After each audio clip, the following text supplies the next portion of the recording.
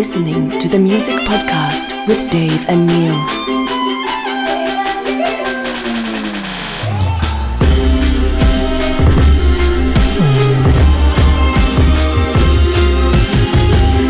The Music Podcast with Dave and Neil. Yo, everyone. Welcome to another episode of the Music Podcast. Before I start, I have to thank our good friends and sponsors, Audira Headphones.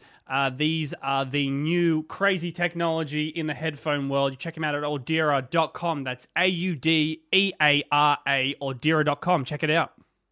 Welcome to a very cool episode, a very unique episode, because we're calling it the All Film Special. Basically, because in the last month, I sat down with a bunch of actors to talk about a bunch of movies. So, on this episode, you are going to hear me talk to Rami Malek about Bohemian Rhapsody, Jamie Lee Curtis about Halloween, and Joel Edgerton about Boy Erased. So, first off the rank is Rami Malek for Bohemian Rhapsody. So, if you've seen the trailers for the Queen biopic about Freddie Mercury, this is the guy who plays Freddie Mercury. You've probably seen him in Mr. Robot. There's already a lot of Oscar buzz about his performance in this film. Incredible, incredible movie. It's out right now. Check out my chat with Rami earlier this month in Sydney. Rami, congratulations on this film. Welcome to Sydney. Thank you. I know you've been said before that you're actually you're a casual Queen fan before starting this project. Define casual. I wouldn't even use casual. No, I would say I was a Queen fan for sure. Yeah, I loved the catalog. I loved Bowie before Queen, so Under Pressure was a song that is one of my all-time favorites, and then that turned me on to Bohemian Rhapsody. When I heard Bohemian Rhapsody, I said, what is that, and how do I get more? It's a pretty daunting project, I imagine, and I understand the first day was filming the Live Aid concert. Yeah. Whose idea was that? I don't know. I have no idea. How do you even approach that?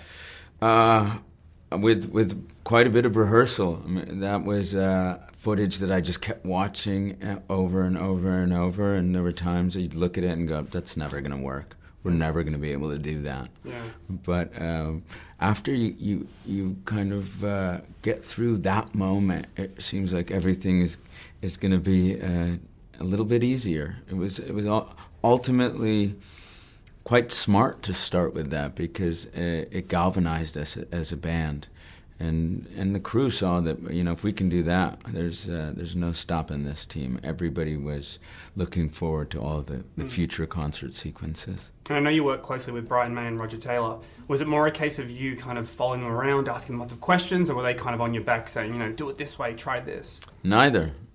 It was Brian May and Roger Taylor were just very supportive. I mean, they'd obviously watched our audition tapes, and you know, they had the ultimate say in who got to play them. So I think at some point they respected our individuality and what we were bringing to the table, and they just wanted to promote that rather than detract from it. So what was the most interesting part for you working on Freddie, whether it be physically or mentally? What was the most fascinating aspect of Freddie for you? You can't pin him down to one fascinating thing. There is nothing about the man that isn't fascinating. Yeah. He is ultimately one of the coolest, most fascinating, audacious human beings you could ever come across. Yeah, you know when they say, like, if you could go back in time and hang out with one person, that is by far the one person I would want to spend time with. Is there still stuff you're learning about him? Absolutely. Yeah? Yeah, I still could watch documentaries over. I listen to music in a different way, his music in a different way. And then I watch how he just spoke to so many, and artists included. So I found a relationship with other artists that love Freddie the way I do. Yeah. But the thing I've found even more fascinating is just how kind I'm finding out he was behind closed doors, and just how generous of a human being he was. I imagine you are quite the Mercury. I guess you know everything about him now. If there was a Mercury trivia night, you would nail it, right? What, you got questions? I've got a speed round. Can we do a speed round? Let's see. Can we try it? Maybe. What's okay, what's Freddie's birthday? That's easy. Go on then. September 5th, 1946. Bang. What was his real name? Farouk Bulsara. What year did he legally change his name to Freddie Mercury? Okay, you're getting too ahead of yourself. Thank you. It was good man. enough. Yeah. Rami, thank you so much, man. Congratulations again. All right. Thanks. Pleasure. Thank you. The next guest needs little or no introduction because she is a Hollywood legend. Jamie Lee Curtis, after 40 years, reprises her role of Laurie Strode in Halloween. This is set actually directly, I know there's a bunch of sequels, there's a bunch of spin-offs. This film, Halloween, is based directly after the first film back in 1978. So this is Jamie Lee Curtis talking about Halloween, talking about how it came up. Super funny, super sweet, super kind. This was actually a fucking honor for me to chat to Jamie. So yeah, check it out. Halloween is also out right now. Jamie Lee Curtis. Yeah. Welcome to Sydney. Congratulations on Halloween. This is obviously a slasher film. Yeah. You, however, have described this as a love story. Accurate? Where did I just say it was a love story? Between Michael and Laurie. Well, It's a twisted love story. it's not a love story from her standpoint. It's a love story from his standpoint. His fixation on her, which we don't know why. I guess you could refer to it as a love story. If I actually said that it was a real love story between them, then that was probably a thing I should probably take back. You know, it's a collision story. It's a collision between these two people, is the way I like to refer to it. Well, one of the reasons you kind of signed on for this project, I understand, is because, you know, this tells a very heavy story. And the big T word, trauma. Capital T. Capital T. Is this specifically what drew you into the script? You know what? Honestly, I saw the poetry of what David Gordon Green was trying to do from page 2 of the original script I read, which had my granddaughter, who was a runner, like a high school runner, running through the streets of Haddonfield, and then running up to her bedroom to get ready for school in the morning and opening the louvered closet door and pulling the bare bulb. And right away, 3 pages into the script, I went, oh, that's beautiful. My granddaughter back in the closet. I thought it was poetic. Ultimately, after I read the script and I learned what they were trying to do and talk about what trauma really looks like and really try to put a face to it, an old, weather-beaten, sad face, because trauma is not pretty. Trauma is not a power suit. Trauma is real. And we tried the best we could to portray cinema trauma, when in fact we all know there's a lot of real trauma happening all over the world. I mean, that's, I think, what's so great about Halloween is because, you know, this isn't a film that just says, let's try and find a way to kill all these characters in the grossest way possible. This is driven by story. The deaths are kind of just what carries that story along, from Laurie to her daughter, to her granddaughter. This generational trauma, everyone has their own story to tell. Michael is kind of just, in a weird way, moving that along. Well, you should be writing, A, film criticism, B, you should be teaching at a university. This is on tape, right? Can we just make sure? But seriously, because that's the best analysis Yeah. of this movie, and I've been doing the hustle all over the world. That is the single best analysis of what we were trying to do. So I think an applause. Thank you. Yes, everybody. yes. I think he earned the applause. I'm getting that on my video resume. You know what? He earned that applause. Thank you. This is not a like a mercy applause. It's not pity. Say what? I've had plenty of pity applause. This is not a pity applause. Thank you. This is that was well earned, well played, well shot, as we would say. Yeah. Is it true? Yes, and I will answer. Yes, my answer to you is everything you said, but pretend I said it. Yeah. 40 years is a very long time. Yep. Thank you. And I'm good at maths. Thank you. Do you remember your first day on set back in 1978? Totally. And the first day on set in this film? Yep, absolutely. The first day on set in 1978, we did the scene of the girls walking down the street. The car comes by. She yells at it, speed, hey jerk, speed kills. And then the car stops. There's that moment. And then she goes, oh, poor Laurie, scared another one away, that whole thing. And then it was me and Tommy at the scary house where I'm leaving the keys, and Michael Myers is inside the house, and then I walk away and sing the little song about wishing that I had him all alone. I wish I had you all alone. So that was the first day. And the first day of this movie is a scene that's actually not in the movie. It was a scene between Judy Greer and myself in her office. And the other part of the that was my part of the first day. It was just me and Judy. Is it true in one of the later Halloween films you guys actually tried to get the real actor, Michael Myers, to have a cameo? Well, it was in H2O. We just thought it'd be funny. I mean, honestly, we just thought it'd be funny. Did he think it was funny? I don't think he thought it was funny. Okay. And by the way, I'm not sure I would have thought it was funny either. Yeah. You know what I mean? Yeah. Like, I mean, really. It's a bit out of place. I just thought it was funny. Yeah. But with all due respect, he's a very talented guy. And so, I don't think I would have thought it was so funny. I just wanted to say, and I promise I'm not begging for applause here again. Well, you've already gotten it twice. I know, thank You're you. the only person on the whole Hustle tour that's gotten it twice. You've said, that Halloween's what made you, was your first film. Morbid example, when you die, it'll say Halloween morbid. actress dies. But it's not morbid. Well, wait to hear what I say next, because it is a little bit. right. Because I'm a 90s baby. Okay. Right? So I grew up not on Halloween. I grew up on Trading Places and True Lies. Okay. And A Fish Called Wonder. Okay. And My Girl. Okay.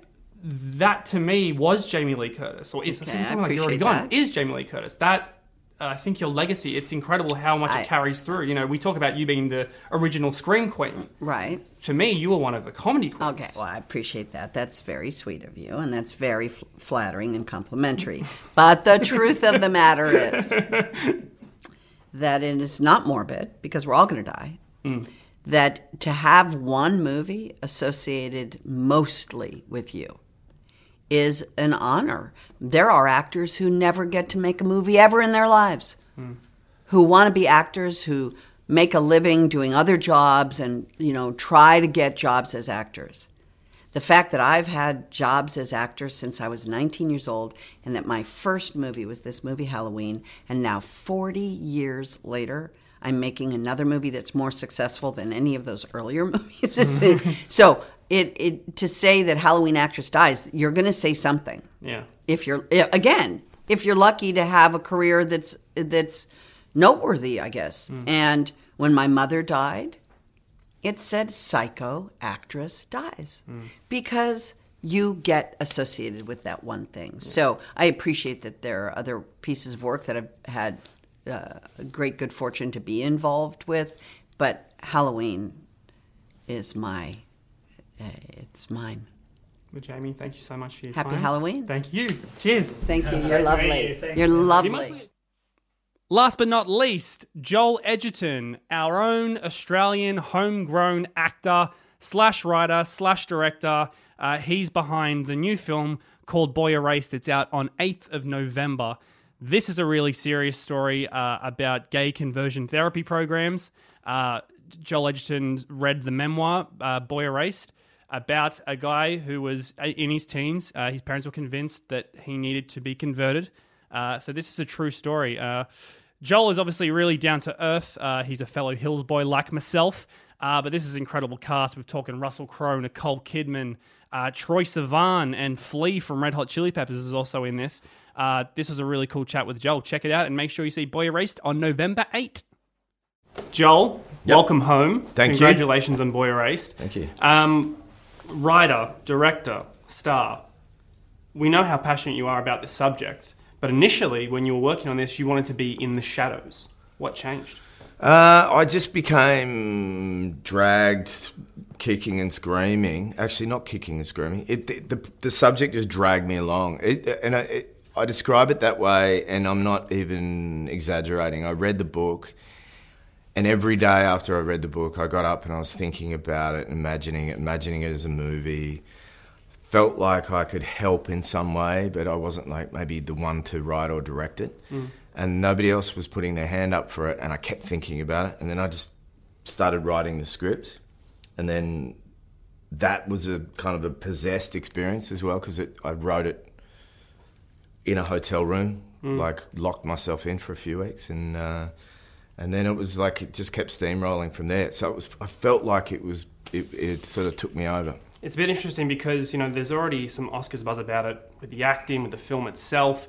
I saw you at the Toronto Film Festival last month. And, you were presenting the film and you were getting a lot of applause.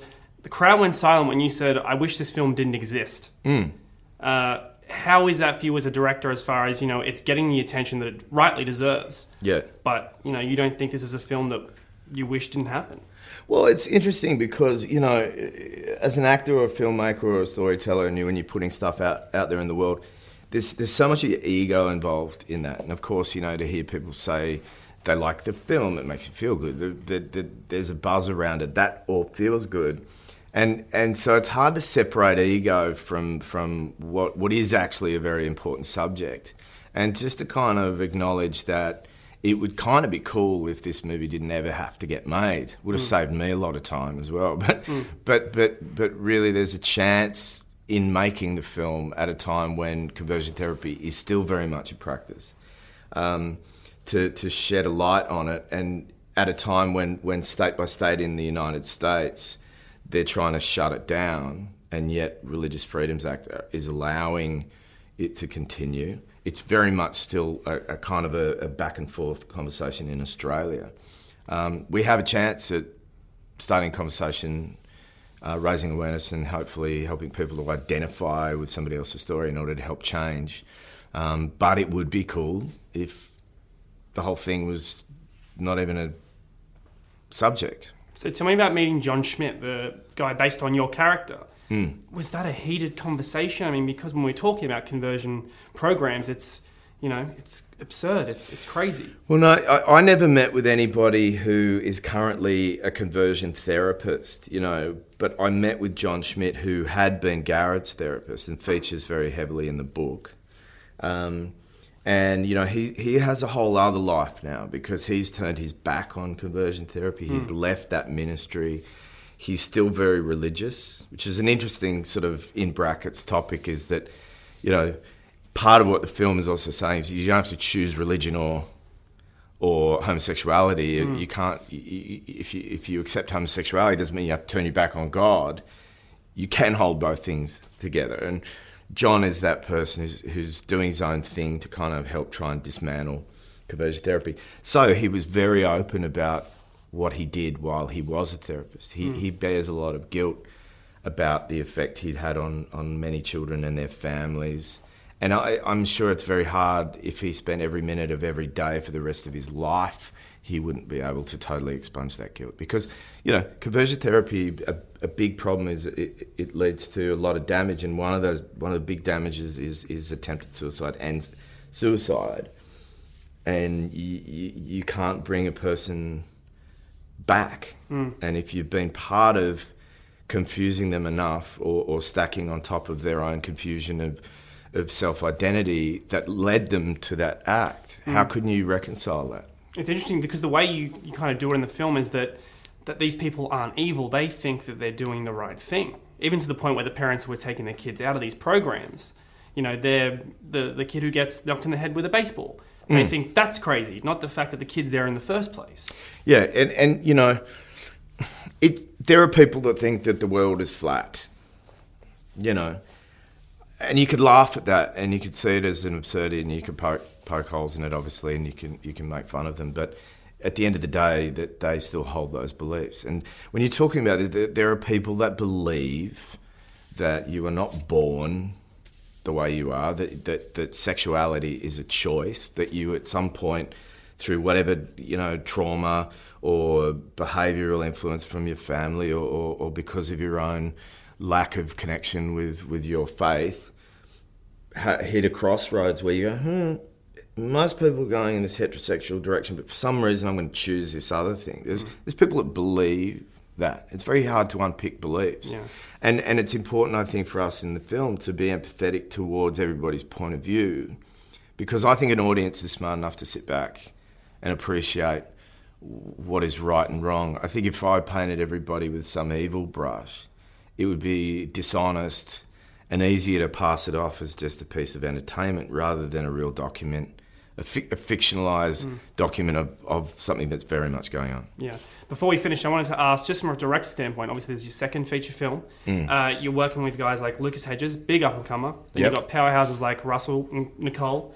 And then you're also working with one of the biggest pop stars in the world in Troye Sivan and one of the biggest rock stars in the world in Flea. That's an eclectic group of people on set. Yeah, I just wanted to know that if I wanted tickets to concerts in the future, that I could get them. Yeah, that's the only reason.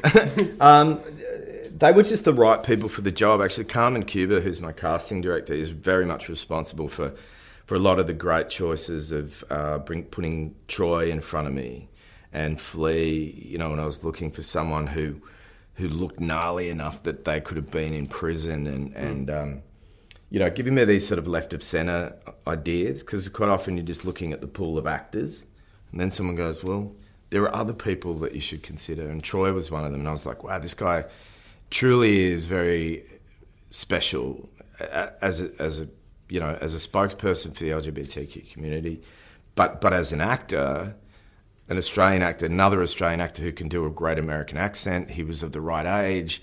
He fit a certain place in that movie to me that I thought was very special. And along the way, when I was listening to his music, I was like, yeah, I've got to put some of his music in here just because it's so special as well. Joel, thank you so much, man. Congratulations again. Thank you. Hope to see you soon. Cool, man. Thanks, man. Thanks again. Awesome. Cheers. Thanks, guys. So that does it for the film special of the Music Podcast. You can actually check out all three of those interviews in full and with your eyes on YouTube. Again, Bohemian Rhapsody is out right now, as is Halloween, and Boy Erased is out on 8th of November. Thanks for listening, and we'll see you all next week.